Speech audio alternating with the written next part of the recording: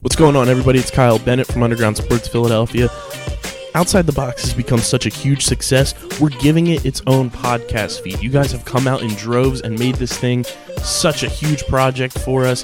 It's unbelievable. So Outside the Box is moving to its own individual podcast feed starting in October. So make sure you follow us on Twitter at OTBLaxPod to know when that pod feed goes live, so you can subscribe there. You don't miss a single beat of what Herm and I are bringing. You don't miss any guests. And you can always drop those 5-star ratings and reviews to pump the pod feed up and make it an even bigger success as we head into year 2 of lacrosse coverage right here on the Underground Sports Philadelphia podcast network.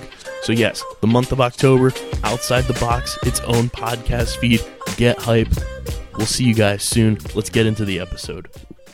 Hey, this is Max from the Arkells, and you're listening to Underground Sports Philadelphia.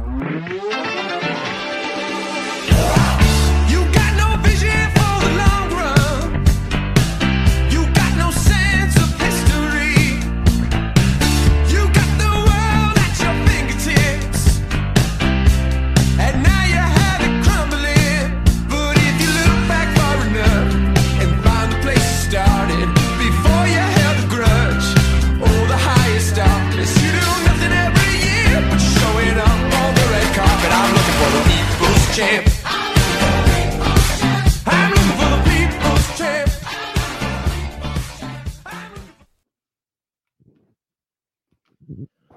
All right. What's going on, everybody? We are live with Underground Sports Philadelphia, episode number 178. And we have finally made it, Matt. We made it through a long, crazy off season. We made it through the draft. We made it through the dead zone. It is episode number 178, our Sixers season preview episode as they get set to tip off in about a half hour.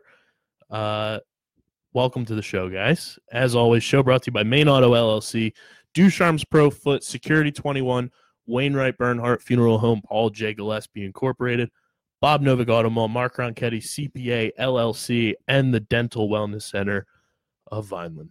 What's going on, man? Living the dream, and that's especially true because Sixers are back, which is great. The one Philly sports team that hopefully isn't going to absolutely crush our dreams this year. Although, if they do, I think it might hurt me the most, so who knows? We'll yell a little bit later on, but first 3 quarters of this show is going to be all Sixers, everything. They got us hype on the Twitter.com today. Ben Simmons does his usual blown smoke emoji. Yeah. And then Tobias joins in and puts 2. But then Josh Richardson joins in and puts 3. Then Joel Embiid comes through with 4. Mike Scott with 5. And then Al Horford quote tweets Mark Farzetta on Twitter and completes it with the fist emoji along with the blowing smoke emoji. So thoughts and prayers to every team in the league. Ben has a great post-NBA career as like a social media manager because that's the second thing that he's been able to like really ingrain. First was Raise the Cat, which I think should be back. It's kind of a bummer that fell off a little bit. I think that was a little too early in like the Sixers rebirth to really catch on, but I loved Raise the Cat. That was amazing. But yeah, his emoji tweet on game day is gets me going every time. It's something to look forward to every single game, but this team, man, I'm just, we've talked about how excited we are. Now that it's finally here, like, we just got to look at it for what it is. Like, they are friggin' talented. They've got pieces in place that they've arguably never had. Al Horford is no longer a Celtic. And, tonight they have an opportunity to really have a statement win against the Celtics team that a lot of people have hyped up over the past few years. They're a little bit revamped now with Kemba. But they're 6-point favorites tonight at home. And, there's a lot to look forward to tonight and just throughout the season with this team.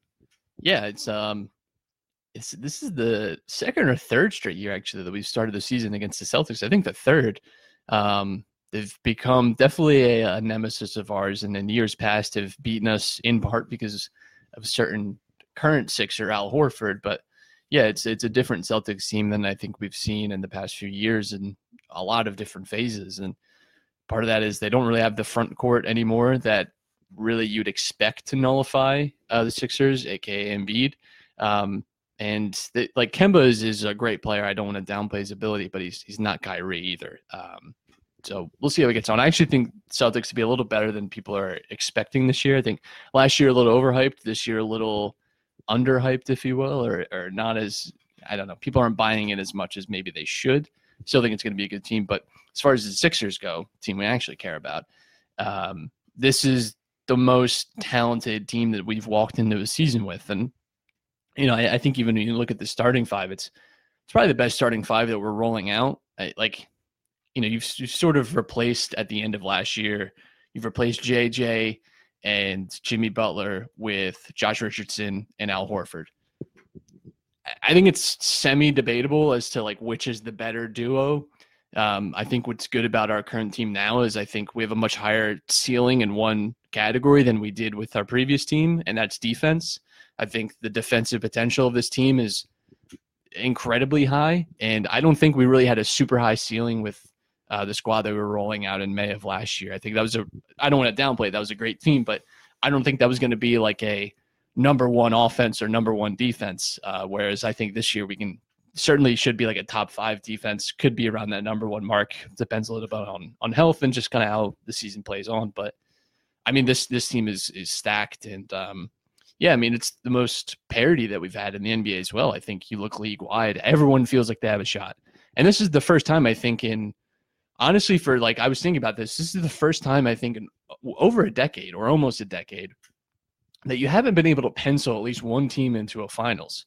It felt like even, since LeBron's been on, since LeBron was first on the Cavs, that's the last time that there was a little bit of parity, but you still have the Celtics and Lakers who, back-to-back finals in those years, and the Spurs were still kind of in the mix, but, any team that LeBron was on, you knew the Heat were in the finals every year. The Cavs were in the finals, and then you had 4 straight finals of Golden State, Cleveland, and this year you're not going to see Cleveland, and you could very likely not see Golden State, maybe even in the conference finals. There's people talking about them not even making playoffs. So, yeah, there's a lot of teams that are hopeful to be NBA champions, and I think there's at least 5 that could win a title this year, and Sixers are on that list, which is really, really exciting. And I think we're transitioning in the NBA from the era of the super team, which kind of started in 2008 with the Celtics. They kind of got the ball rolling, but then it was really full-blown with those LeBron Heat teams. And now we're kind of into the quote-unquote NBA Jam duos era of NBA basketball now, where, you look at the Sixers, it's Ben and Joel. The Clippers, it's Kawhi and Paul George. The Lakers, Anthony Davis and LeBron. You go around the league, KD and Kyrie in Brooklyn when KD comes back. You have Harden and Russ. It's Steph and Clay again. Yeah. Everywhere you look, Porzingis and Luka. That's going to be talked about ad nauseum. But yeah. Almost every team has just a duo now, and I would still call that a super team. I think it's not like the 3 stars like we've seen, like we saw with Golden State was the definitive evolution of that. Okay, this is unbelievable. Even look at the Cavs teams that were going to finals. It was LeBron and Kyrie was great, and Love was it's weird, before Cleveland he was huge star. He was amazing, and just part of it is when you're on a team like that, your role is obviously going to get reduced. But yeah, I feel like I would call the Clippers a super team. I think I'd still call the Lakers a super team. It's different now because it is definitely just 2 superstars and then everyone else. I think what's different about it now is it's 2 top 12 players, which has been a little different. I think the only times you've seen that were Golden State, which you could make the case there's 3 top 12 players. And with the Heat, when they first joined together, LeBron and Dwayne Wade were 2 of the top 5 players, really almost. And then you throw Chris Bosh in the mix. Yeah, and Chris Bosh was a top 15, top 20 player at the time. So yeah, it's it is a little different, but it still feels very the same. It still feels like stars have all the control. And I think one thing that's been neglected that I feel like we haven't talked about is who's going to be the unhappy couple. Yeah, and not only that, but who's going to be. Every year we get not even just one guy, we get multiple all-stars that want to be traded. Now, a lot of those guys have moved in the past 2-3 seasons. So there's only so many unsettlements that can happen, but it is going to be interesting to see who could maybe this season be that player that, is wanting out by February. Because I think if you had said this time last year, Anthony Davis is going to request a trade, prior to All-Star weekend, people would have been a little surprised. And then, if you said in the summer, Paul George is going to get traded and Kawhi's going to get, there's a million things that happen every year that you just don't really see coming. Like this time last year, the Jimmy Butler thing was still kind of fresh and no one really knew it was going to happen. And, a month and a half later, he's on the Sixers. So we'll see. We'll see what happens this season. There's going to be a lot of things that happen, but we're going to kick it with the Sixers first. And, just looking at this team right off the bat, we kind of hinted at it a bit in the past couple shows, but how many games do you realistically see this team winning? I think the over-under is 54. Something wins. like that. Somewhere, I guess it depends on what website you're using or app.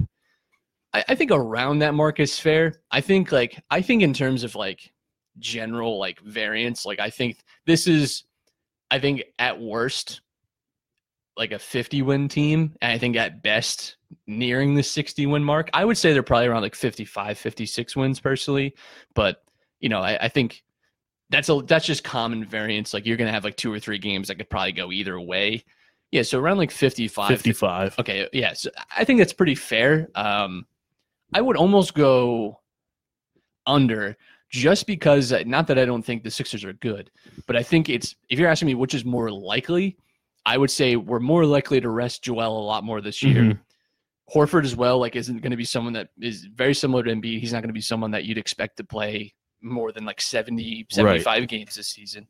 And Embiid will be in the same way. He shouldn't have more than 70 on his name. We do have a deeper bench, which is helpful. But I think, again, and I think we've mentioned this, the East isn't quite as bad as it's been in the years past. There's not as many just truly tanking teams. And you even look at the division, the Knicks have kind of been a team that everyone could beat up on. And they're at least going to be competent-ish this year. They're not going to be totally bottoming out. They have some good players on their roster that it's not going to be a free win like it's been. The only thing in the East you could say is Charlotte. And that's a team that we've had no problem beating to begin with, even when they were sputtering into 9th and 10th place. So, yeah, it's a lot of those free wins have disappeared a little bit.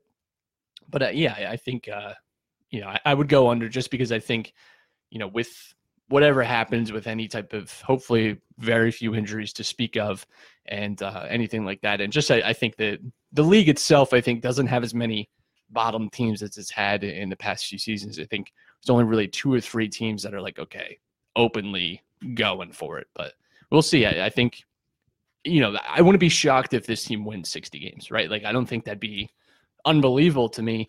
And I think if they're around the 50 win mark, I'd be yeah, you know what? I could see a path where this team is at 50 wins, but you look, this team won 52 or 53 last year. They won 52 2 years ago and 51 last year. Okay. And you think of just all that went wrong last year, and all that changed last year. Pretty much 3 iterations of the Sixers. And Embiid was out for almost the entire after All-Star break. I think he only played under 7 or 8 games, I want to say. So yeah, and that's still a 51 win team, and that's really good. And I think if we expect this team to be better, so I see no reason why our win total shouldn't reflect that. It's not going to be a massive jump. It's up to 60 that'd be a lot to do in a year, but I think somewhere around the 55, 56 mark is fair for the Sixers. Yeah, I think, like you said, they're going to rest Joel more, I think, than we've seen in years past, which I tend to think would push them more away from 60 wins. Yes. So I think I'm going to lock in at 57.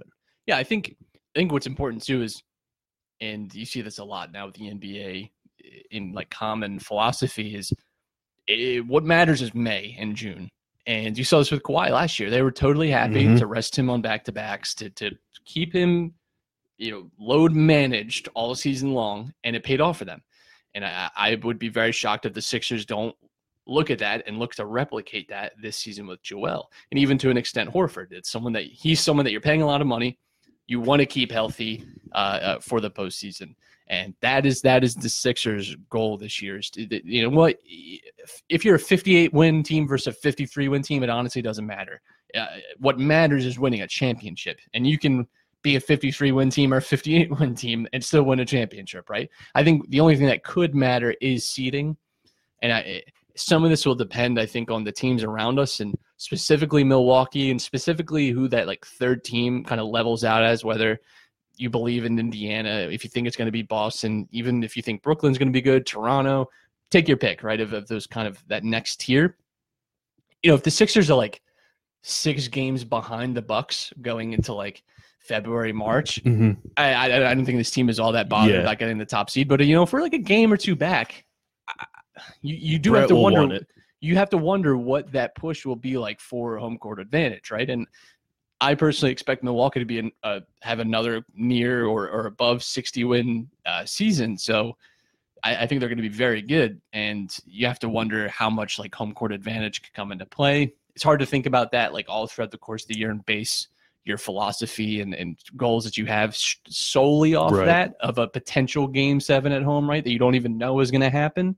But I do think some of the record might be tied to what kind of position the Sixers are in. They could even be a 3rd seed, right? Like, it's not inconceivable to me that someone could also be around the 50-ish win mark with the Sixers, and you definitely want to be a top 2 seed. Like, to me, that's agreed. That's the idea. I think that's what Brett Brown wants. You know, he's obviously come out and said we want that 1 seed, but I think Brett wants to be at least a 1 or a 2 seed and be able to kind of control this team's destiny to an extent.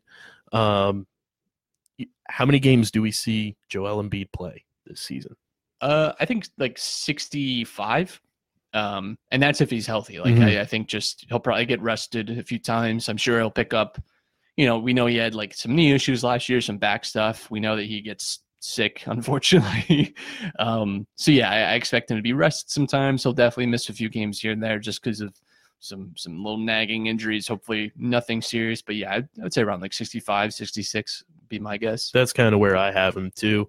How many All-Stars does this Sixers team have? That's kind of the granted, being an All-Star is cool, but it's not like an end-all be-all. But it's kind of one of the raised questions for this team, just with the number of guys that are All-Star caliber players. How many All-Stars do we have? I think it's tough to say, and this is almost a question that, again, depends on a little bit of everyone else and how everyone else is performing. Because you look at the East, and there's still stars, but, you lose Kawhi, right? And that's a free slot opened up now. And I personally think that anytime you see a team like this where there's, 5 guys in the starting lineup that are all very good, and I think you could tell me right now anyone from the starting 5 could be an All-Star this year, and I'd believe you. Because I think they're all, if they were on their own teams, right, you would expect that they could be good enough in the East to be voted an All-Star. I'm not so sure about the West. That's a lot more difficult. But I think 2, and I would honestly suspect Ben and Joel. That's my guess. I think the 3rd most likely is actually Tobias, just because I think he could have the bigger role. Horford will be good for us, but not in a way that I think would get recognized necessarily for All-Star votes, because that's a little more statistics forward. I don't even know what I was trying to say. That's something that if you're having like a stellar like season scoring wise or defensive, whatever, and I don't know that Horford's going to have that kind of year here. And but I would expect Joel and Ben to represent us, and maybe a 3rd. It kind of, again, depends on, are we streaking, like going into January with voting and all that. So yeah, I would say 2 though, maybe 3, but 2 I feel pretty comfortable. Yeah, I feel locked in at 2.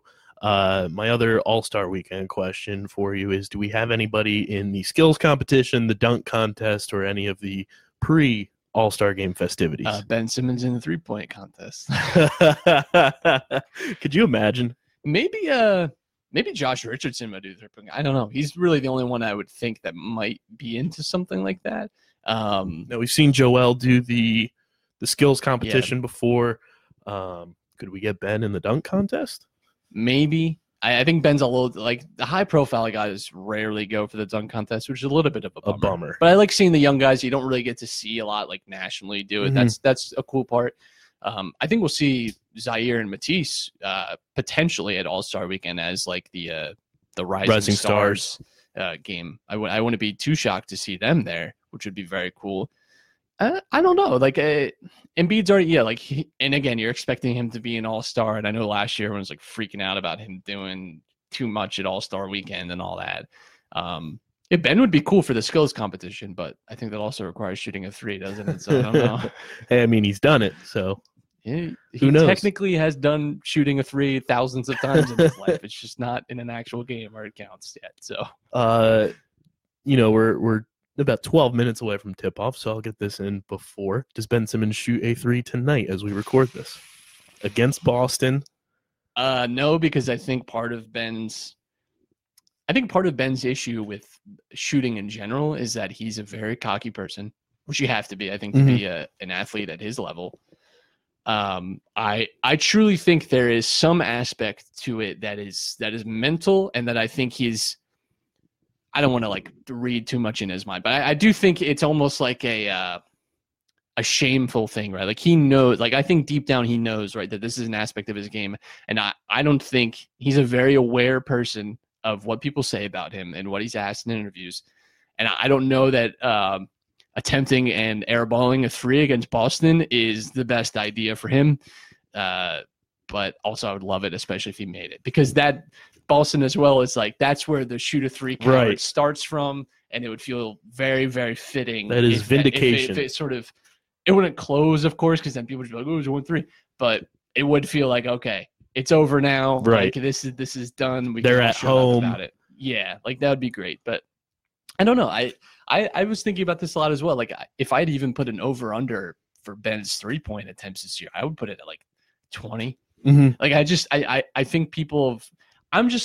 Call me St. Thomas Aquinas right now, because like I'll just believe it when I see it. Yeah, like listen, like I would love to see Ben come out and shoot this year. Literally everything about it says to me though that we're probably not going to see it, and if we do, it's going to be very incremental. Like the dude is like he's like a sub 70% free throw shooter. Like those guys typically are not good shooters in general. Like he's not just going to blossom into this guy. You look at someone like Giannis, someone that's been encouraged to shoot the three because of what it could do to his game. They're sort of similar profiles in that way, and he's someone that struggles shooting the three, right? Like I just think it's not going to happen like people think it is, and I think people are setting themselves up for a little bit of disappointment with the hype that's been attached with this. And that's not to say that I don't think we won't see at least some progression this year, but that's also because you're starting at such a low point that even like genuinely like 10 field goal attempts this year, like actual legitimate jump shots, would be like double his career attempts. Like, like that, but that's the bar that you're working. It's so low that even one 3-point attempt would lift the roof off. Like just think of that LA game. That's something that we are sitting here. That was a game in I think March, and I'm sitting October 23rd still talking about that one 3-point attempt against what was really a meaningless game against the Lakers. Yep. And that's the hype that is surrounding Ben right now in his shot. And I think people are only setting themselves up for disappointment with this. So we'll see. And let me tell you, nothing would make me happier than to be wrong about this. But I just think you got to relax, because I just don't believe it yet. I will, once I see it, I'll start believing. But until then, jury's out, in my opinion.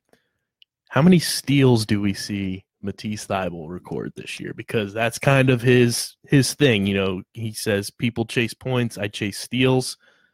I think he's got potential to lead this team if things fall the right way. He could. I think that's going to be a little game time dependent, and I'm not like, we don't really know exactly where Matisse fits totally. Like we've seen him preseason, he looks great. He looked good in summer league. Like all signs point to him being someone that's going to be involved. But one thing that also that we've talked about all summer is that this is it's not a super deep team. Like especially when you really think about it NBA wide, this isn't really that deep of a team just compared to what we've had over the past few seasons. It's deep, but it's not actually that great of a bench. But I don't expect Matisse like tonight to be getting 18 minutes, right? We'll see him. We might even see him start a few games this year, as we get further along. And I expect him to probably, garner a bigger role as the season goes on, especially since, he's a 4-year college guy. So he's coming in a little more polished than a lot of other rookies will. And he seems to have really grasped it. And yeah, defensively, he looks amazing. But I think his steal count will be really dependent on just game time. And I think there will be some games where, who knows, like he might only get 5-6 minutes. But yeah, I do wonder how much we even see him tonight in a game against Boston. Like, this is a really competitive game, very difficult team to kind of start your career off with, especially if you're talking about like being like a wing player. This is one of the more difficult teams you could find yourself coming up against. So I don't know. I don't really know if I have an answer for that. I think he has a good chance though. I think even on a limited minute restriction, he has a good chance. But Ben has active hands, and I think overall this team's going to be very good defensively. So, but Matisse will play a role in that defensive output. In the 82 games the Sixers play this year, does Mike Scott wear a different hockey sweater for each arrival? No, because I think he might forget one time. You have to give the man some space to make a mistake. He's allowed. No, I don't think we'll see a different one. And maybe he finds something else that he likes wearing in January. Like maybe he switches to something else. I don't know. I know that we will see quite a few different ones though. And over under, I'll even add to it. Over under 15 of them are the ones that were donated from the local colleges and high schools. 15, that's quite a bit. And the issue is you have to see a picture of it. So It's not even just to wear it. You have to see it visually. And he doesn't always post them himself. Usually it's the team, gets a picture of it, or you see a video clip.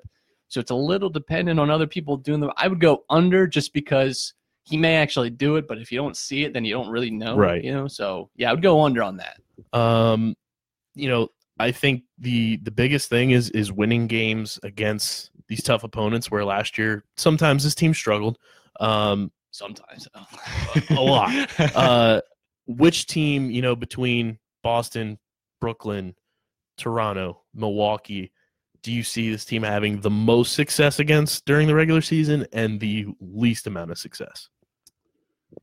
I would say the most, probably Brooklyn, just because I think what made Brooklyn so good last year has been largely gone. And they're also a divisional opponent, so we play them the most outside of Toronto, Boston also included on the list. But I think Brooklyn is actually also, in my mind, might be one of the weaker parts of that. I just think everything that made Brooklyn great to me is largely gone. And you don't have, it's not even like you have Durant to be coming in January, right? You may not see Durant at all this season. And I actually think it might even be a case of they're probably looking more to shut him down for the full year because he's not young. This is a very debilitating injury. In his 30s now. You do not want to rush him back from this. And I'm not a big believer in Brooklyn right now. And I do think that's a team we can get. I think we match up well with them. You saw last year in the playoffs that Embiid, when he was healthy, just absolutely shredded through that front court. And I think you could see a little more of the same of that. Struggle, I would say the Bucks, just because I think they're the best out of those teams, and I think just naturally it makes sense to struggle against a team like that. I think there's no real answer anyone has for Giannis. I think it's like all great, superstars in the league. You can slow them down, of course, and I think we have as many roadblocks and speed bumps as you could ask for, I think, to give someone like Giannis. But, we even saw last year, I think we played great defense against the Raptors. Did as well as I think you could against Kawhi, and it still wasn't enough. And I think it's the same for Giannis. And I think they have a really strong team. And, yeah, I think so. I think we'll struggle against Milwaukee. And I honestly think we could really beat down on Brooklyn. I really do. I think Toronto's going to be pretty decent this year. I think they still match up pretty difficult for us. It's obviously weaker now with no Kawhi. And Boston, I think, is always going to be a weird matchup for us. I think that's just one of those teams that will always kind of struggle against. I think there is something a little bit now with Horford on our side. Who knows if that switches for us? We'll see after tonight, maybe. But it just feels like one of those. In every sport, there's always one team that your team always kind of struggles to beat. Is your bogey team that you can't ever really convincingly beat or consistently. And Boston's kind of just been that team for us. And so I wouldn't be surprised to see a struggle against them either. But here's a fun one. Who rings the bell in the locker room the most this season? Ooh, that's so hard because this is Game dependent, obviously. This is such a loaded 5, and then, even the bench is where it's at. I would say Embiid just because I'd have to believe that he probably has the best performances this year, probably. I think, like, if you're handing out MVPs, it's Embiid is most likely to be the guy that's getting that bell every night. So yeah, but I think Horford might have a shot because I think he, from the team point of view, I think he'll definitely be looked at as a leader. I think Brett will have a lot of respect for him, and I wouldn't be surprised to see him put in those. Again, he's not going to have a great statistical output, but I think the team will recognize the players and the coaches will recognize what an amazing job he did. But I would go Embiid for that. I'm going to go dark horse. I think that Josh Richardson has a quality shot. Not a bad pick at all. Do it, rocking the throwback Reeboks tonight. The AI questions. He called up Bryce to see how to pander to Philly, and he was like, "Yeah, they're all idiots. It's really easy to pander to these people." Just say something about I don't know, cheesesteak, the AI, Reggie White or something. Go Birds. Just do one of those things. Wear a hockey sweater. Yeah, wear a hockey sweater. It's stupid easy. Hey, I mean, he's attracting the Union fans. He went to their playoff game, brought his parents. Yes. Big Union guy, Josh Richardson is. Shout out to the Union. Yeah. Big game tomorrow. Hopefully it goes better than the last time a Philly team went to the Mercedes-Benz Stadium. Who is the most likely process Sixer to potentially come back, either through buyout, trade, etc.? Which one has Tony Roten? Could you imagine? Yes, if we need another guard who can't shoot. I love Tony Roten. Love that guy to death, truly. I would honestly say none. Just because I think all the process guys have landed. TJ just signed a deal in Indiana. He's certainly not getting cut loose. Covington is too valuable. I think Sarge is in a weird spot, but I don't see him getting cut. Yeah. He could be a free agent after this year, but I don't see him being at the deadline in February, something like that.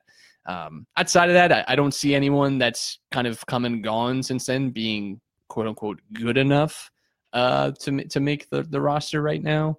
And I don't know who we would even be looking to move on from, I think some outliers right now are someone like Jonah and Furkan. I just don't really get it. I don't get the Furkan stuff, but I don't think really anyone. I don't think anyone makes it back from the process. Really, maybe give Okafor a ring. I think the only real not that it would happen, but Oklahoma City has two guys that. And if they tear it down. I think Jeremy would be there for sure. Noel fits what Oklahoma City loves the most, which is these.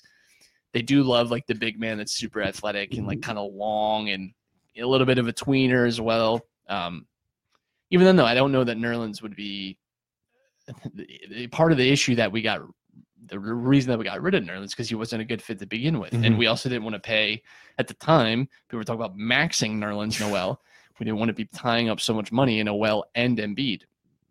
And I'm not sure that's – I mean, it'd be great to have Noel off the bench. Don't get me wrong. And that defensive second unit would just get a huge upgrade. But I think you could – fill that asset void better than with someone like Noel. And one thing I did hear, I was listening to the Ricky and Spike Eskin said that a front office member not named Elton Brand is not a fan, to put it lightly, of Nerlens. So he doesn't see a reunion with Nerlens Noel happening ever. Which makes sense. Yeah. I don't not particularly surprised by any of that.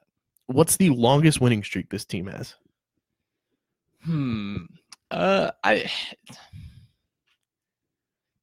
of the issue with this team that I think could arise, and the reason that I don't think will be a super high win team is this team took massive steps defensively, and I think the ceiling is we haven't had a ceiling quite like this. Offensively, though, I think you could actually argue we took a step backwards, which is already a little worrisome just because last year I didn't think we were a great offensive team to begin with. We'll see how we get on this year, of course. Things could change, right? And we could look better than we think. But I think win streaks are tough because it's just like some of it depends on schedule and how hot you are at the moment. I think 8, I think if you get into double digits, that's really impressive. But you talk to most NBA players, they say even like a 5-game winning streak is just so hard. It's just so hard to get to even that. So I think 8 is doable, but I think it's a pretty difficult thing to do. And again, we talked about the league in general is, again, it's not like everyone's on a great level right now. Not every team is like superstars, but I do think there's a little less tankiness than we've had in years past. And especially you look out west, there's like 11 good teams. And even out east, a lot of that middle pack is still pretty decent teams overall. So not many free wins. So I would say like 8 or 9 would probably be our longest win streak. Now, I'm not 100% sure who the bell ringer is tonight, but who is the first athlete from the other 3 teams to ring the bell? Garrett Cole.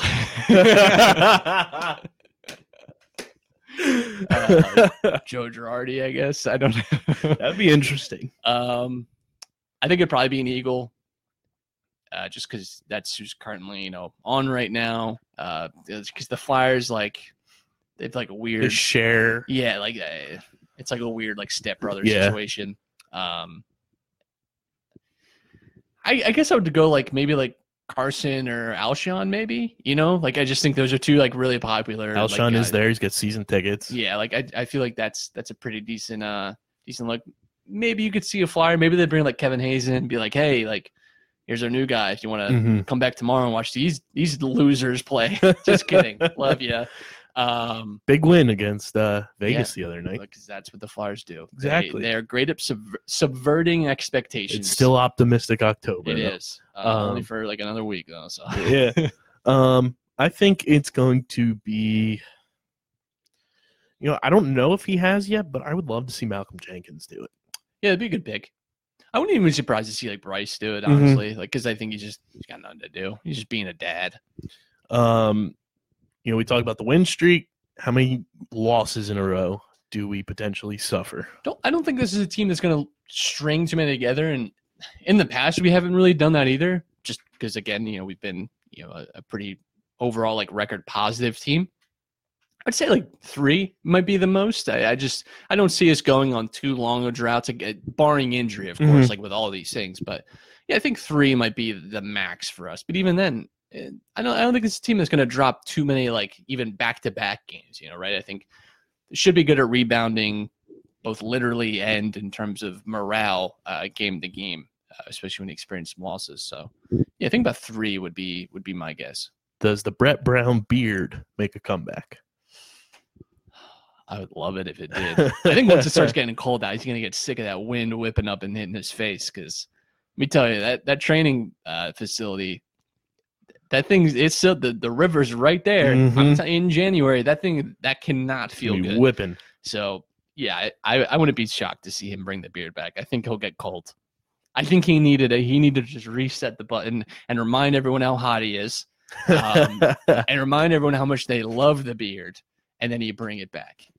And I respect that. I respect that a lot.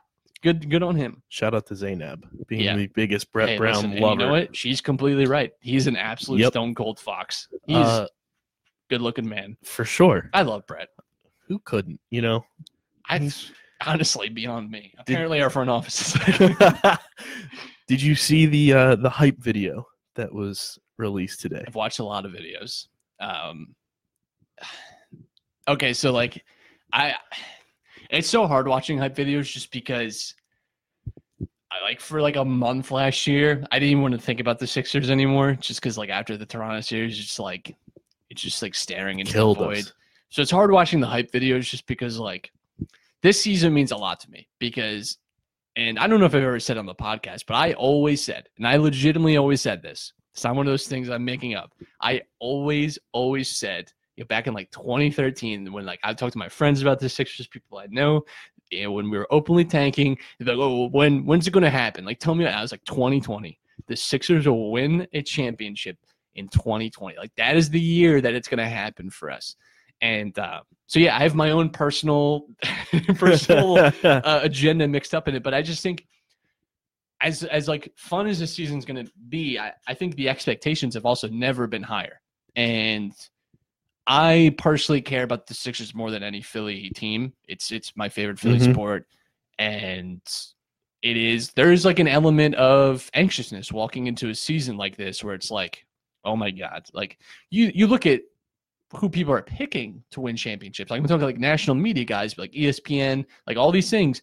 A lot of people are picking the Sixers. ESPN a lot of people, was at our media day. Like that is just like, oh God, how are we gonna blow this? Like I just think the worst. So watching the hype videos always like gets me really excited, but then I'm like, oh my God, like, oh, we have so much to live up to. Like, and it's like not even really my problem because at the end of the day, I can just walk away. Like it's whatever. But yeah. So I've been watching them, but I've also been like very clammy feet while narrated by Brett. I'm a nervous sweater, and I think I enjoyed this one more because it was a lot of like trip down memory lane. Like it was they full blown, like they mentioned the word process in the video from a Brett quote, and like there was the TJ shot against the Knicks. There was classic Robert Covington footage. There was a ton of stuff that we've endured over the last few years, and they kind of encapsulated it into one full video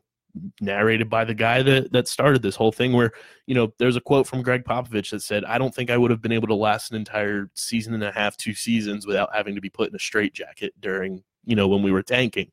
And, Brett's still here and he's on a mission. I think Brett, more than anybody on this team, probably, along with Joel, are the 2 guys that want to win the most desperately. Like they want to, vindicate everything that this whole process has been about. And I think it would mean the most to Brett to, have it happen and him come in knowing that this team was openly tanking from the get-go, and then to be here to see the results of the potential to hoist a trophy.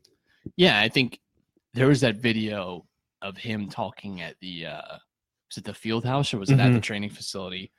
And just reliving the Toronto series and talking about like what he did afterwards and just kind of like just how upset he was and just that was the worst loss. And again, I think we had talked about this on the pod, but this was a guy that had been around for the Derek Fisher shot in San Antonio that was there with the Heat series when Ray Allen hits that corner through. This is a guy that has lived 2 of the most iconic losses in like not even just NBA but sports history, and says that Toronto shot is the one that hurt him the most. And of course it's because he's the head coach, but yeah, like just hearing that, like I do think there's an element of this is almost a revenge tour for the Sixers, and I think that's good motivation to come into the year with. I think a lot of players will be rightly upset with the way the season ended. I think even the way the team kind of refolded a little bit. I think they might even have a little bit of revenge, and I'm sure they don't hold anything like personally against someone like Jimmy Butler or JJ, right? Because like, at the end of the day, I think they all understand business, whatever. I also do think there is that edge of like, okay, well, like, you guys jump ship. Okay, like it's on then, and like everyone that's in this room now is that's the people we're rolling with. And I do think that there seems to be a different energy in general about the Sixers team than we never had. And I think part of that is because of the expectation, but part of it is if you get your hearts ripped out last year, you kind of retool again this season. And I don't know. I just think we're going to see like a lot of like the mental fortitude of this team this year. And I think they're going to have to persevere a lot. And I think as well, like this is still a pretty young team. I think we're going to see some guys take some like genuine leaps in terms of their like, I don't want to say professionalism, just in general. Like you're just going to see them like mature, I think, a lot more this year than they have, because this is the first season that they're really walking in with championship expectations. Last year we were toying with the idea. We're like, okay, this team could win a championship, right? Like they're still a really good team.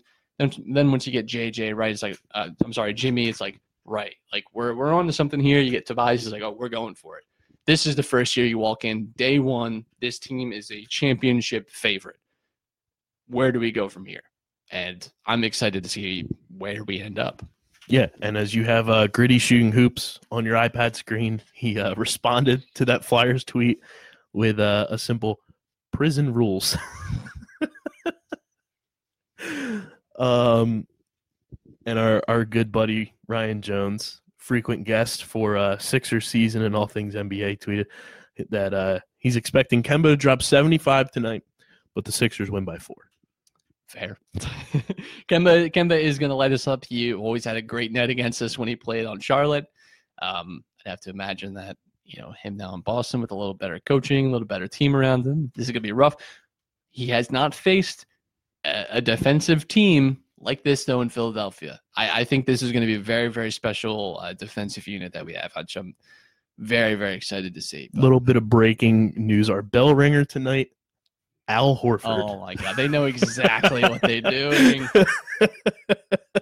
Al Horford rang the bell, ladies and gentlemen. Fantastic. That might first, quote unquote, current Sixers player to ring the bell since Mast Embiid. I'm pretty sure. Man, Mast Embiid was so good. What an sucked. arc. That sucked because, it was like, by the way, how's the Magic fans feeling about our boy? He who shall not be named. Banned from this podcast. Yeah, I'm going to, it's like the asterisk thing on Twitter, like, Mikal.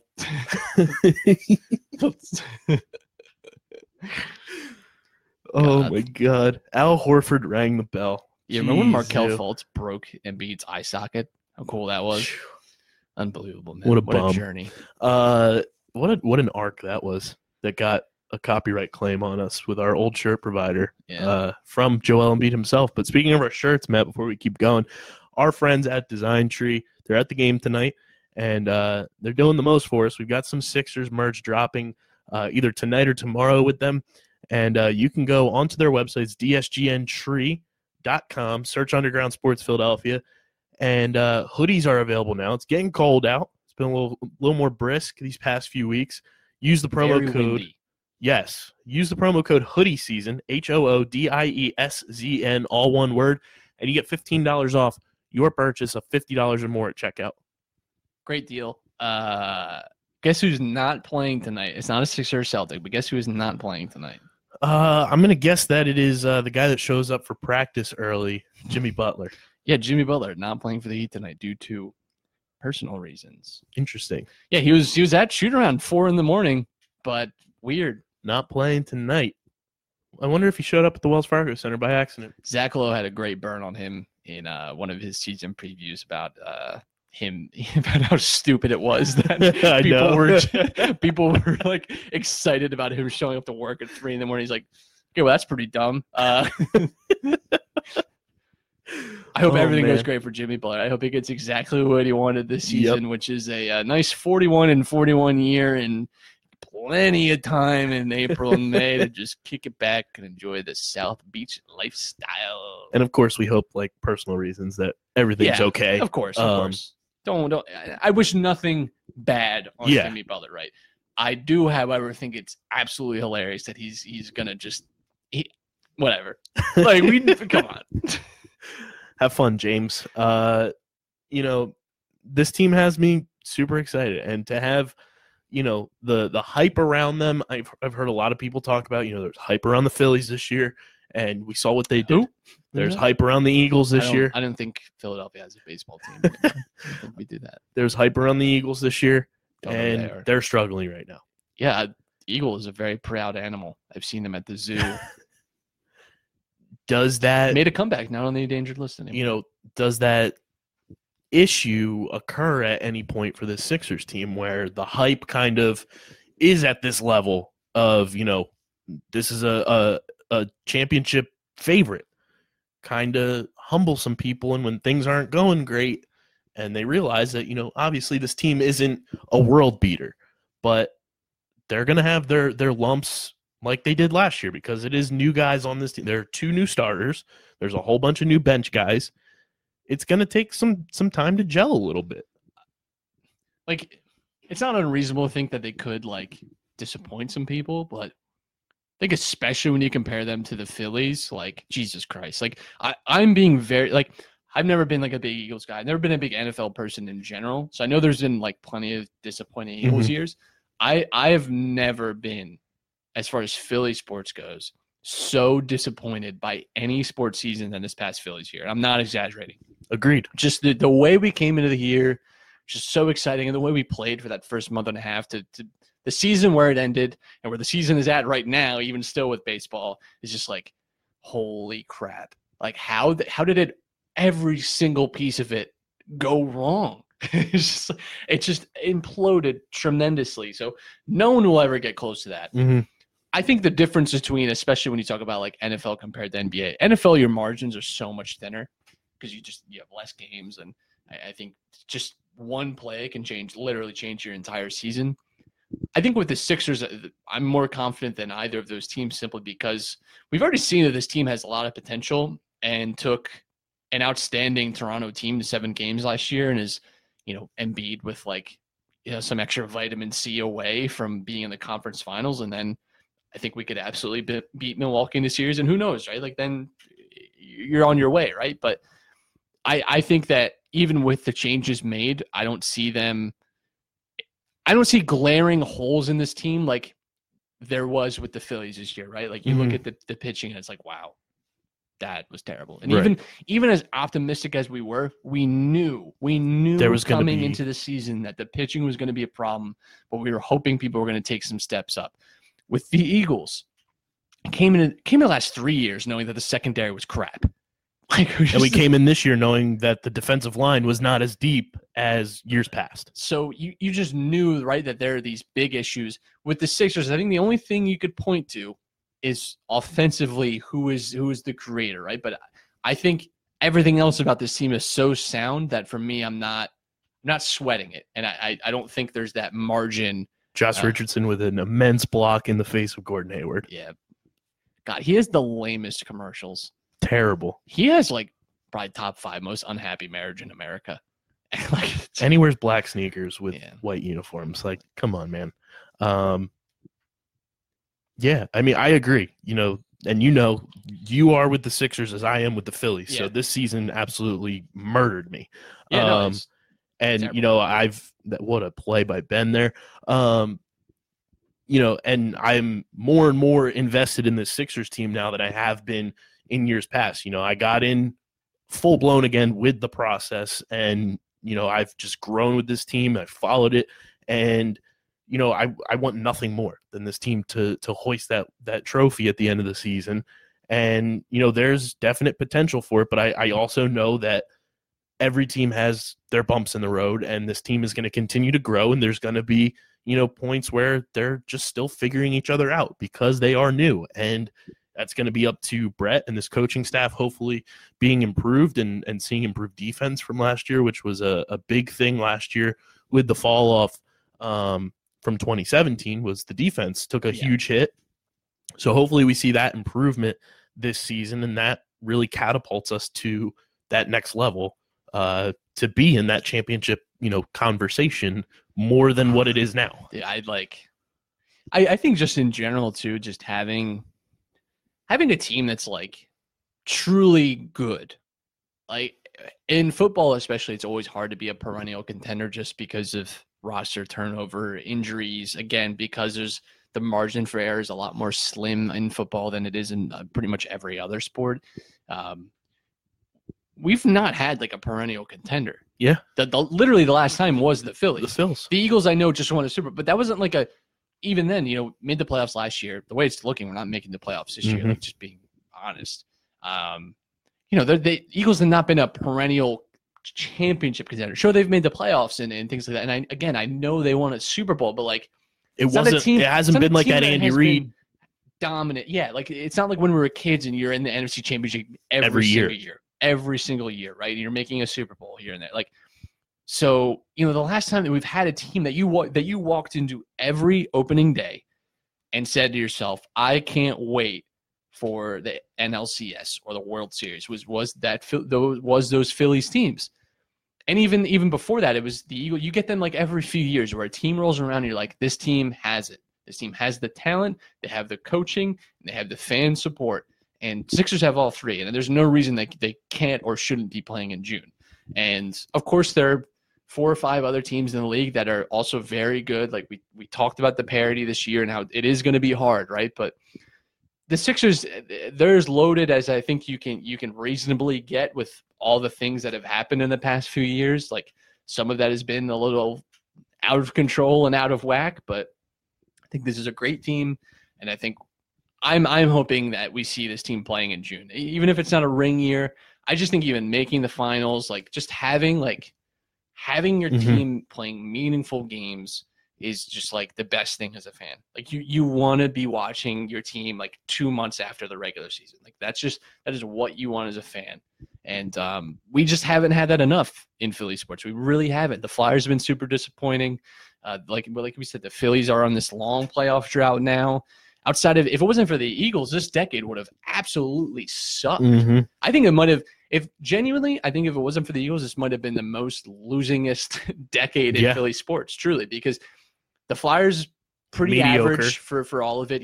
Early, 2010, 2011, good Flyers team, trails off, average, above average kind of every other year. Blows up the front office. Sixers Here we are. literally openly tanking. Phillies openly tanking for half the decade.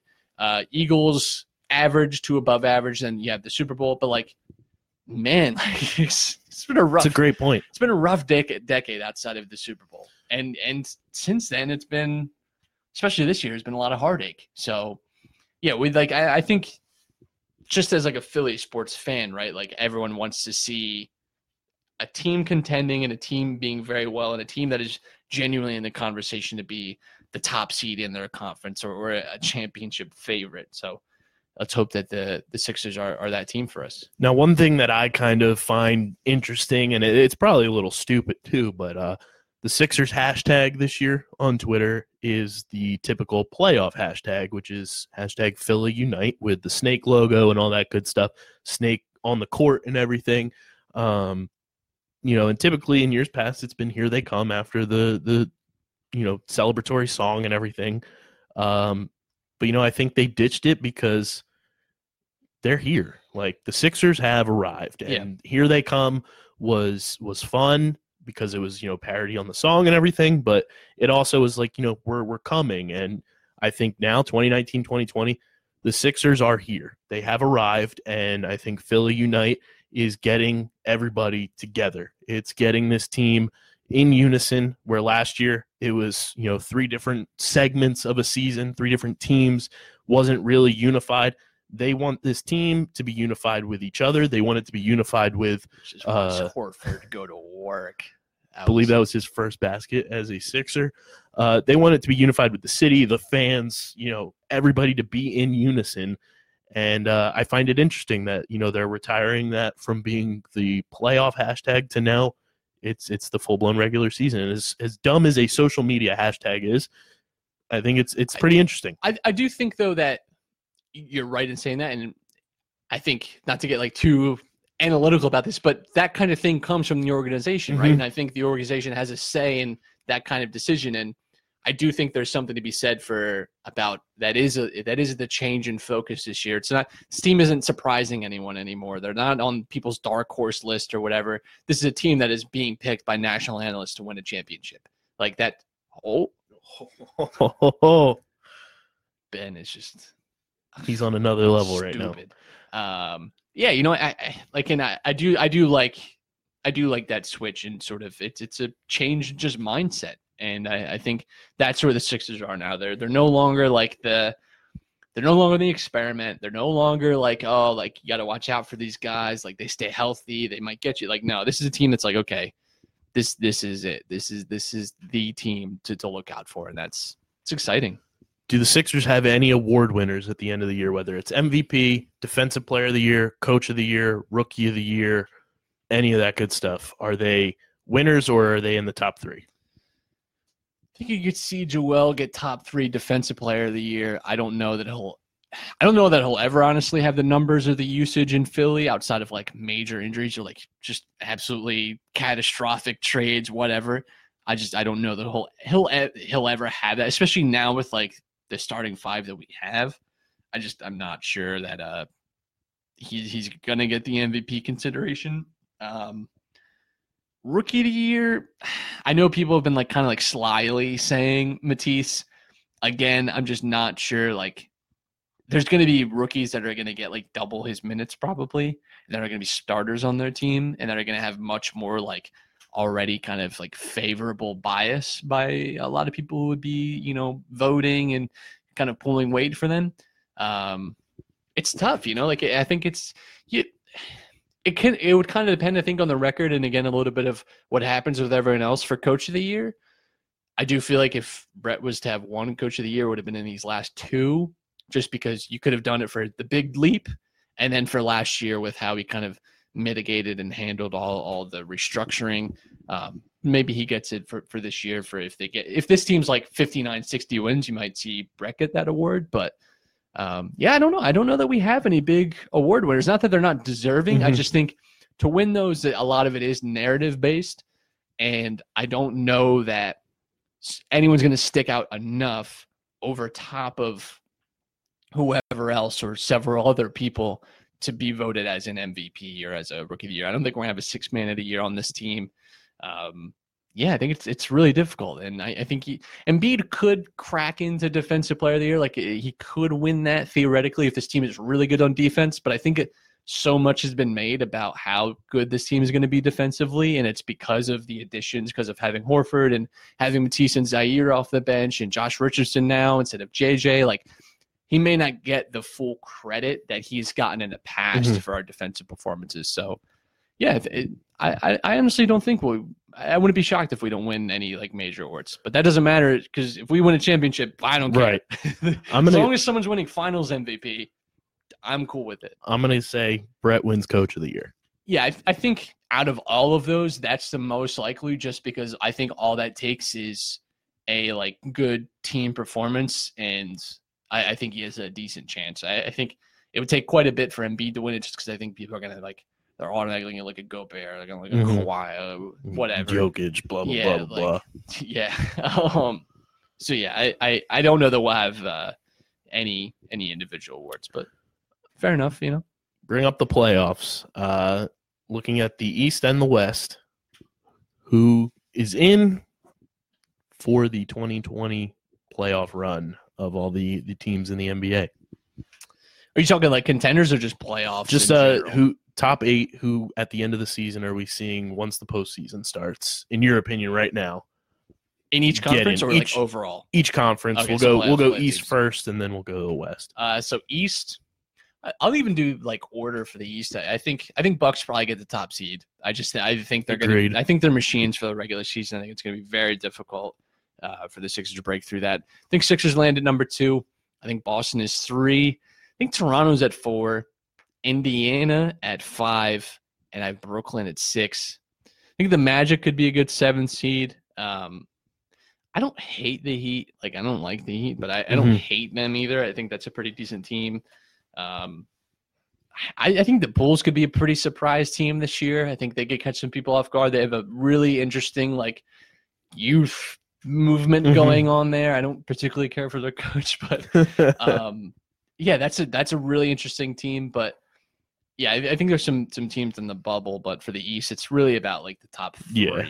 I think in terms of like who matters, especially more so than last year, where you at least had stars on each of those teams. Now it's a little more muddy. Out West, good luck.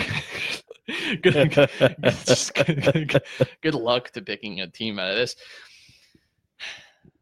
The one thing that concerns me about the Clippers for the regular season is just that I think they'll do a lot of load management.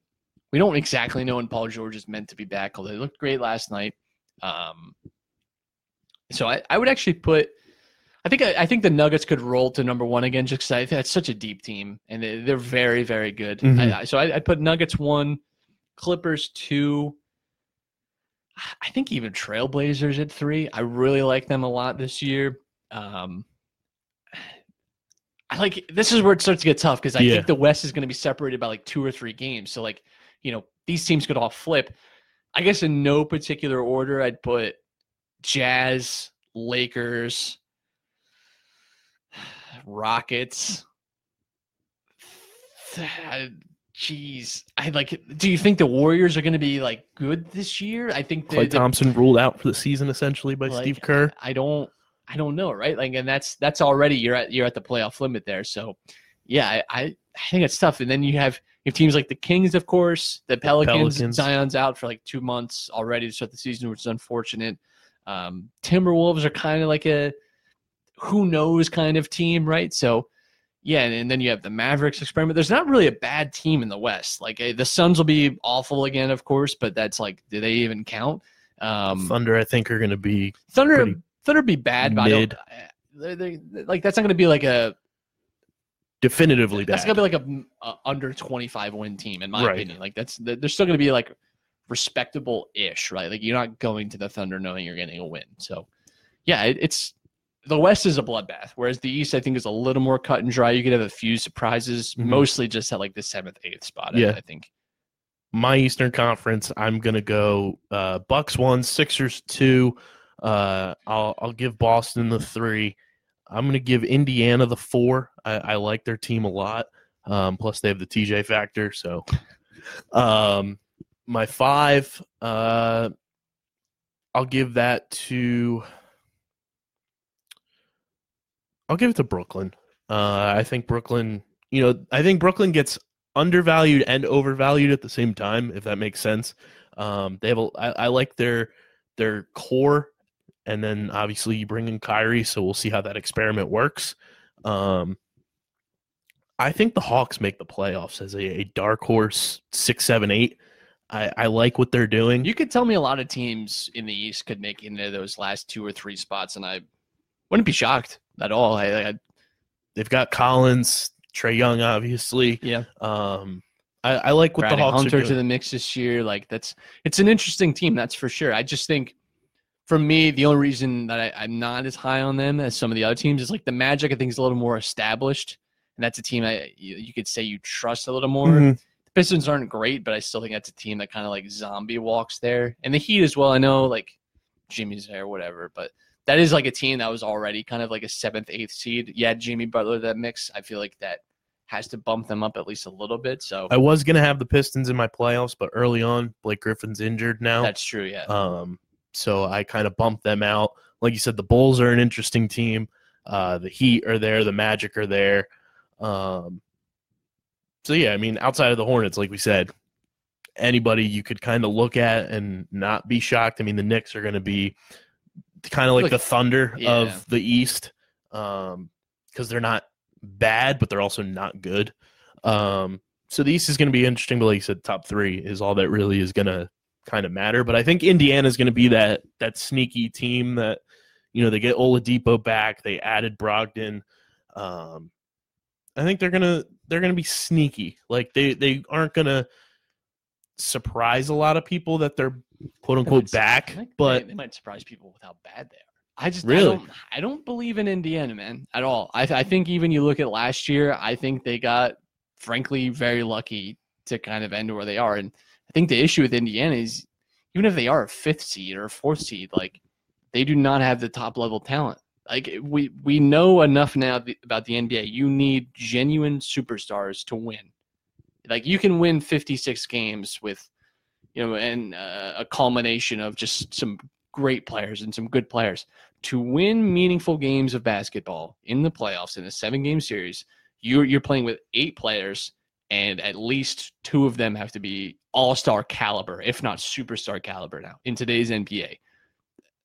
They just don't have that top level talent for me. Yeah, and I just it's fair. I don't see it. But NBA Finals, my prediction is kind of the chalk prediction. I'm going Clippers Sixers.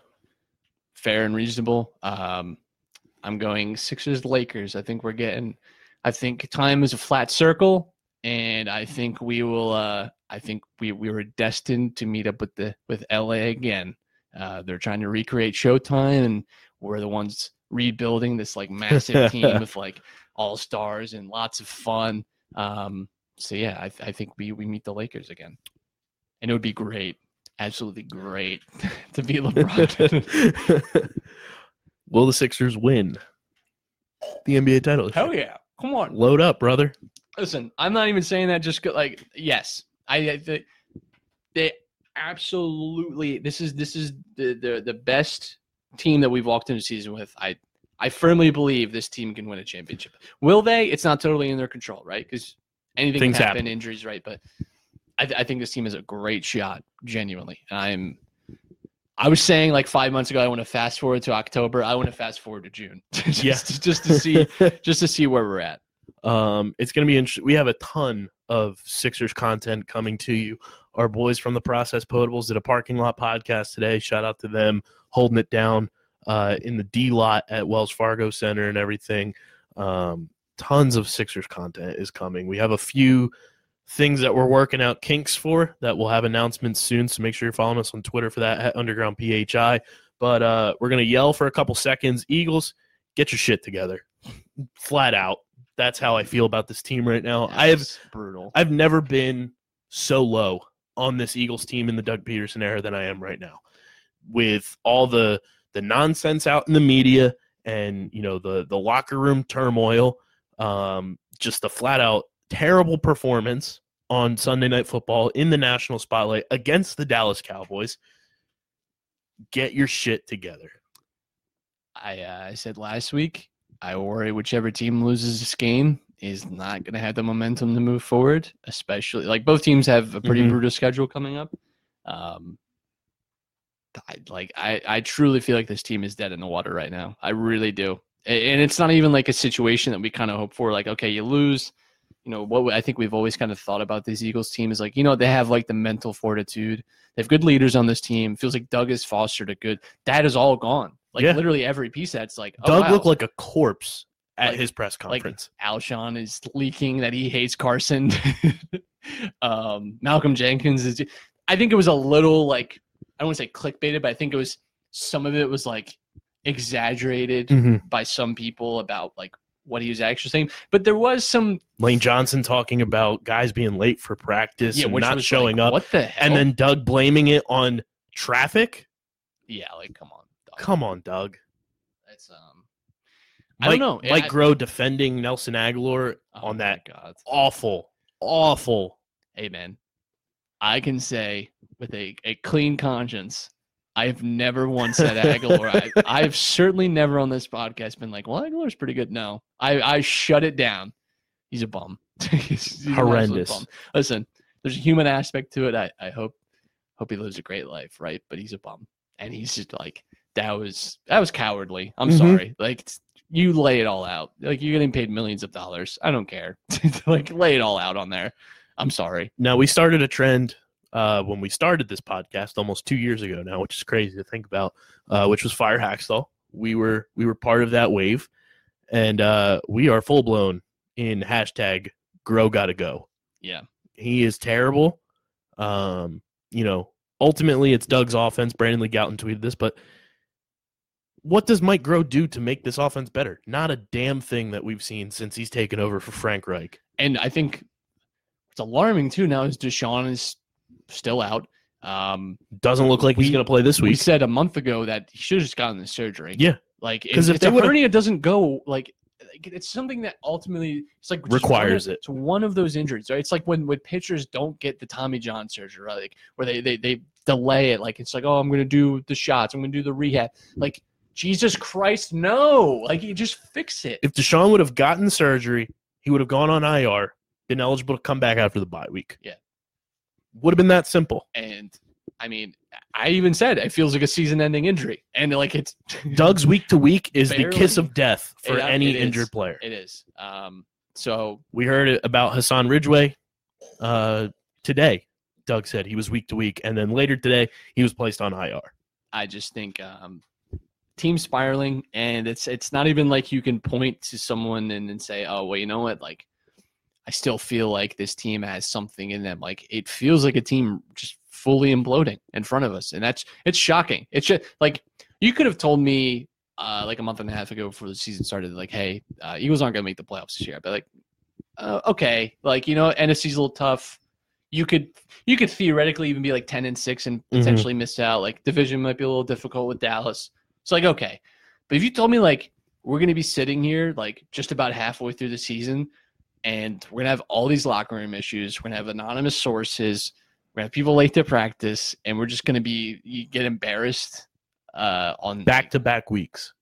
against two of your biggest rival and one of your most recent budding kind of up and coming rivals. Yeah, give them a little bit of that edge. It's not in a good place right now, and I would like to meet the person who's optimistic about this team. And this whole thing starts from the top. It starts from Howie Roseman, buds down to Doug Peterson and the coaching staff, and then down to the players. But we even said that, you know, one of the issues with not getting Jalen Ramsey was how Why? much what improvement would Jalen even have on this team, though? Genuinely, like you give up what you would give up for him, and would you do you think that we don't have those turnovers in the fourth quarter of Jalen Ramsey on the team? Like, I mean, watching what Jalen Ramsey did against the Falcons was sure, but like, it's just like, is that just, this is a sinking ship at the moment with many holes, and that feels like you're like plugging a few of them. So like, you're in the same boat. Taking on water. Are you Except now you don't have assets. Are you in the same boat with this Eagles team right now,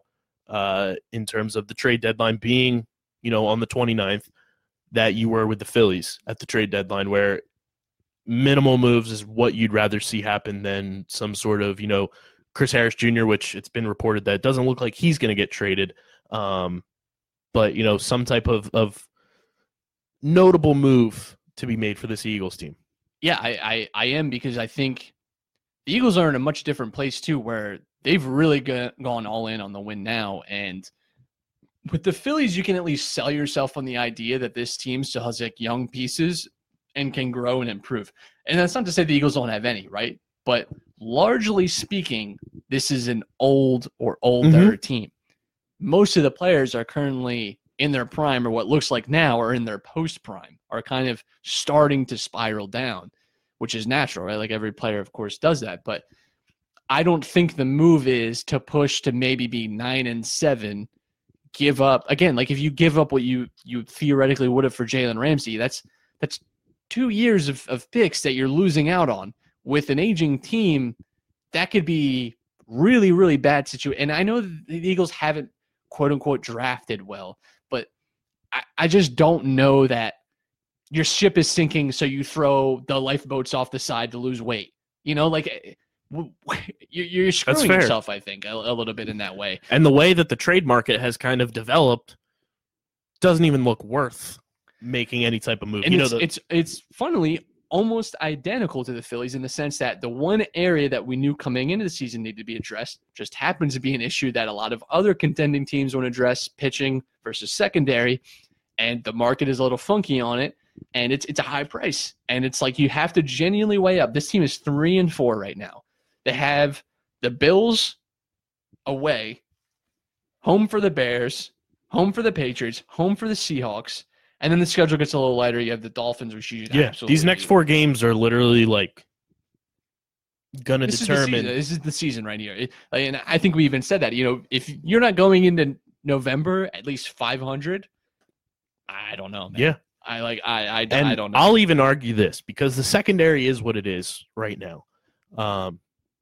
Shout out to Jalen Mills. He had for playing his first game on American soil in over a year, he looked pretty damn good. Pink suit looked fantastic on him. Made that awesome interception. I was thoroughly impressed by what I saw from Jalen Mills on Sunday night, because that swagger on the defense was back, and we talked about that last Wednesday, was that when Jalen Mills comes back, they're going to get a bit of that finger wagging swagger back, and that's what he brought. Granted, it didn't translate over to the entire team, of good that did.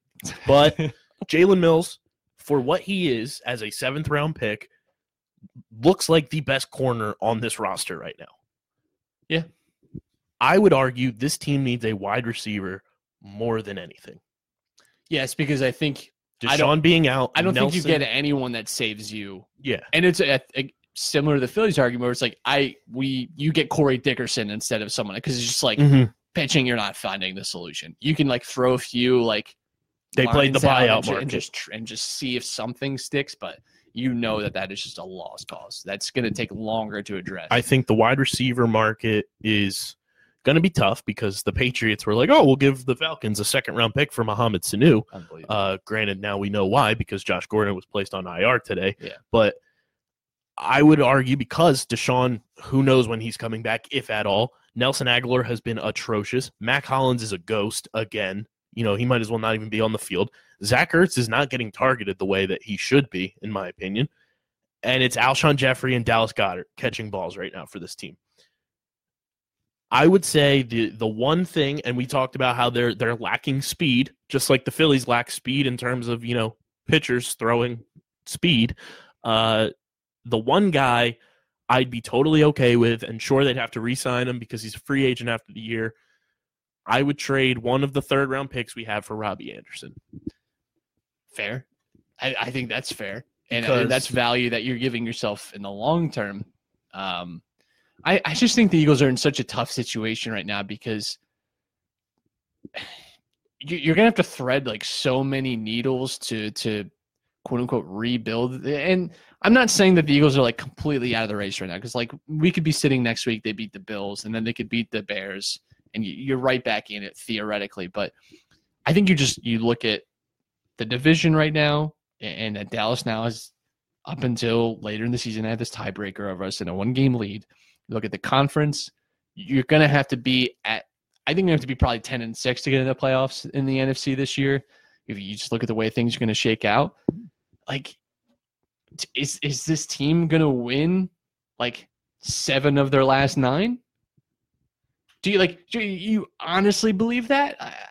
I know the schedule is a little lighter in the back half, but even then, I think they'll win 4 out of those 5. But again, because one is against Dallas, are we going to win 2 even of these next games? That's a tall order. Like Buffalo's not easy to go and play. Chicago, even though Trubisky sucks, like that's a historic defense that, by the way, like is going to shut us down. Like and then you got the world beater Patriots defense coming into Lincoln Financial Field after the bye week, and then you have the Seahawks, who Russell Wilson is an MVP candidate. It's a difficult situation it's maddening. to find ourselves in. Eagles enemies will be up for you guys on Friday with Bradley Gelber from the Bills Wire. He tried to shine a glimmer of hope why the Eagles can win that game. So make sure you check that out when it drops. So subscribe to us on whatever your favorite podcast platform is. But cheers to the Phillies, though. They did something right, and it looks like they're about to do another thing right. They signed Brian Barber to be their director of scouting. And we've said this for probably a few months now. Do not hire somebody internally. Do not hire somebody from the Orioles or from the Angels. And they didn't. They got Brian Barber from the New York Yankees, who allegedly is the guy who convinced the Yankees front office during the draft when Aaron Judge was available to draft Aaron Judge in the first round. When it wasn't like the consensus thing to do because people question, his height, whether he was going to be able to last in the outfield, all that good stuff. Which, I mean, he's struggling with injuries. So. A little bit. But, you see the talent that Aaron Judge is and the eye for talent that Brian Barber has. He was with the Yankees for 18 years, and he's now our director of scouting. So cheers to you, Phillies. Yeah, you did something right there. Would have been nice like 5 years ago. Absolutely. And it looks like they are on the verge of doing something else right, Matt, because John Heyman, who broke the Bryce Harper news for the Phillies, everybody loves John Heyman, is reporting that Joe Girardi is likely to end up with the Phillies. He, hit it off with Middleton and the front office. And, I think Brian Barber getting here is going to play a factor in Girardi coming. Girardi had 2 interviews with the Phillies, and it's kind of like how the Phillies went and got JT Realmuto that convinced Bryce Harper full-blown to come here. I think Joe Girardi, I think we both agreed, was the one guy that should be the front runner for this job, and it looks like he's going to be the next manager of the Philadelphia Phillies. Be honest, I don't know how to feel about Joe Girardi just because I think any Yankees manager that doesn't – I know he won a World Series with the Yankees. Was there for a decade. Which sucked. I hated that World Series so much. That was so stupid. That was the best Phillies team I've ever seen in my life. Didn't win a World Series that year. Makes no sense, but that's baseball. I go back and forth with Joe Girardi a lot because I do think he has good qualities, right? I mean, listen, a lot of his Yankees teams, even though they spent a ton, were not actually very good teams. And I think he did a lot of good work to get them as sort of perennial at least playoff team to be there. But he was also like, you take some of that blame when you're spending $200 million a year on salary and your team is like losing the divisional round or not even making playoffs. and you can't put all the blame on his shoulders for that, but it just feels like are we like is he going to come and transform anything? And again, I think it's the same issue that it doesn't matter so much the manager as it does when you have the front office still intact like it is, because they're the ultimate decision makers. Now, if they're being pushed in this new direction, because it seems like Joe Girardi wasn't necessarily like Klentak and the boys. It feels like Girardi isn't necessarily their choice, right? Like he's not their preferred candidate, which might be good, because I think maybe just doing the opposite of what they want might be the right choice at this time. Hello, Mike Scott on the broadcast. Yes. Yeah, I think I wouldn't be upset with Joe Girardi. I don't want to make it seem like I think he's like a clown or a hack or anything. I just think I'm not like totally sold on him as a manager, which That's is fair. Like I don't have to be, right? Like I don't have to love the guy the moment, but I think he has good redeeming qualities. And again, I think he did drag some of those Yankee teams to playoff appearances at least. And I do think he was able to extend talent and make teams better than they actually were, which again, if you have the amount of money that they were spending at the time, you should be able to, but I mean, this team is hopefully going to have a similar type of payroll. So, Yeah. Hopefully, hey, listen, you know what? I'll forgive him for 2009 if he wins us a World Series the next few years, if he becomes our manager. My thing with Girardi is, one, he does believe in analytics, which is a good thing. His binder, right? And I think Klentak and McPhail are okay with the hiring. I'm pretty sure they wanted Showalter, but apparently Jamie Apodi from 6ABC, per one of her sources, said that Buck Showalter hates Bryce Harper. So I think that kind of knocked him down completely out. But with Joe Girardi, he was with the Yankees for a decade. And a lot of people forget he was with the Marlins as well and won Manager of the Year when he was there. Hard to believe. 06, right? Yeah, when they were pretty solid. He had a really good managerial career there. He's been in TV recently. Since he was fired by the Yankees or just not renewed. I forget exactly. Not sure what happened. Our streaming computer completely shut down. Ghost of Gabe Kapler. So sorry to everybody that was watching on Facebook, but Joe Girardi, like we said, looks poised to be the next manager of the Phillies, which I think is a positive, and it's one of those things that this team needed a clubhouse kind of culture change. The last couple of years we talked about Fortnite, and I think Joe Girardi will kind of enforce a little bit heavier than Gabe probably did and be a little bit more of a quote-unquote, like Jim Salisbury has said, a boss type, and get these guys in the right mindset to go through, a March to October season, hopefully. And, we'll see if Joe Girardi's managerial stint with the Phillies lasts longer than the last three of Ryan Sandberg, Pete McKinnon, and Gabe Kapler. Yeah, we haven't don't have the greatest track record, do we, in recent years of managers? So hopefully he's the one, right? And I think what's interesting is Yankees fans still have a generally positive opinion of him. And Yankees fans are the type of fans that definitely are much more much tougher on managers and players alike than a lot of other fan bases would be. So I've seen some say, he really was kind of upset that he left, but obviously they're in a great place now. But no real ill will towards him or anything. So that's good at least. I don't know. I'm ready to see what happens. I'm ready to roll with it, but I'm gonna need some time with the Phillies. We'll see.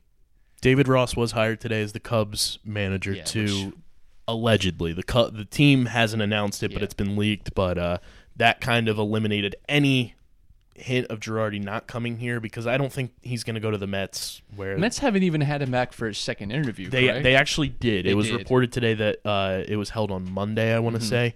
But the Mets are casting such a wide net of managerial candidates. Feels like they're very early in their process. Yeah, they're still trying to narrow it down, where the Phillies had it narrowed down right off the bat with just three guys. The Mets have been interviewing Carlos Beltran. That's because the Phillies have been checked out since July. They've had a long time to work on that list. And the Mets apparently have a quote-unquote bombshell candidate No idea who that is or what that would be.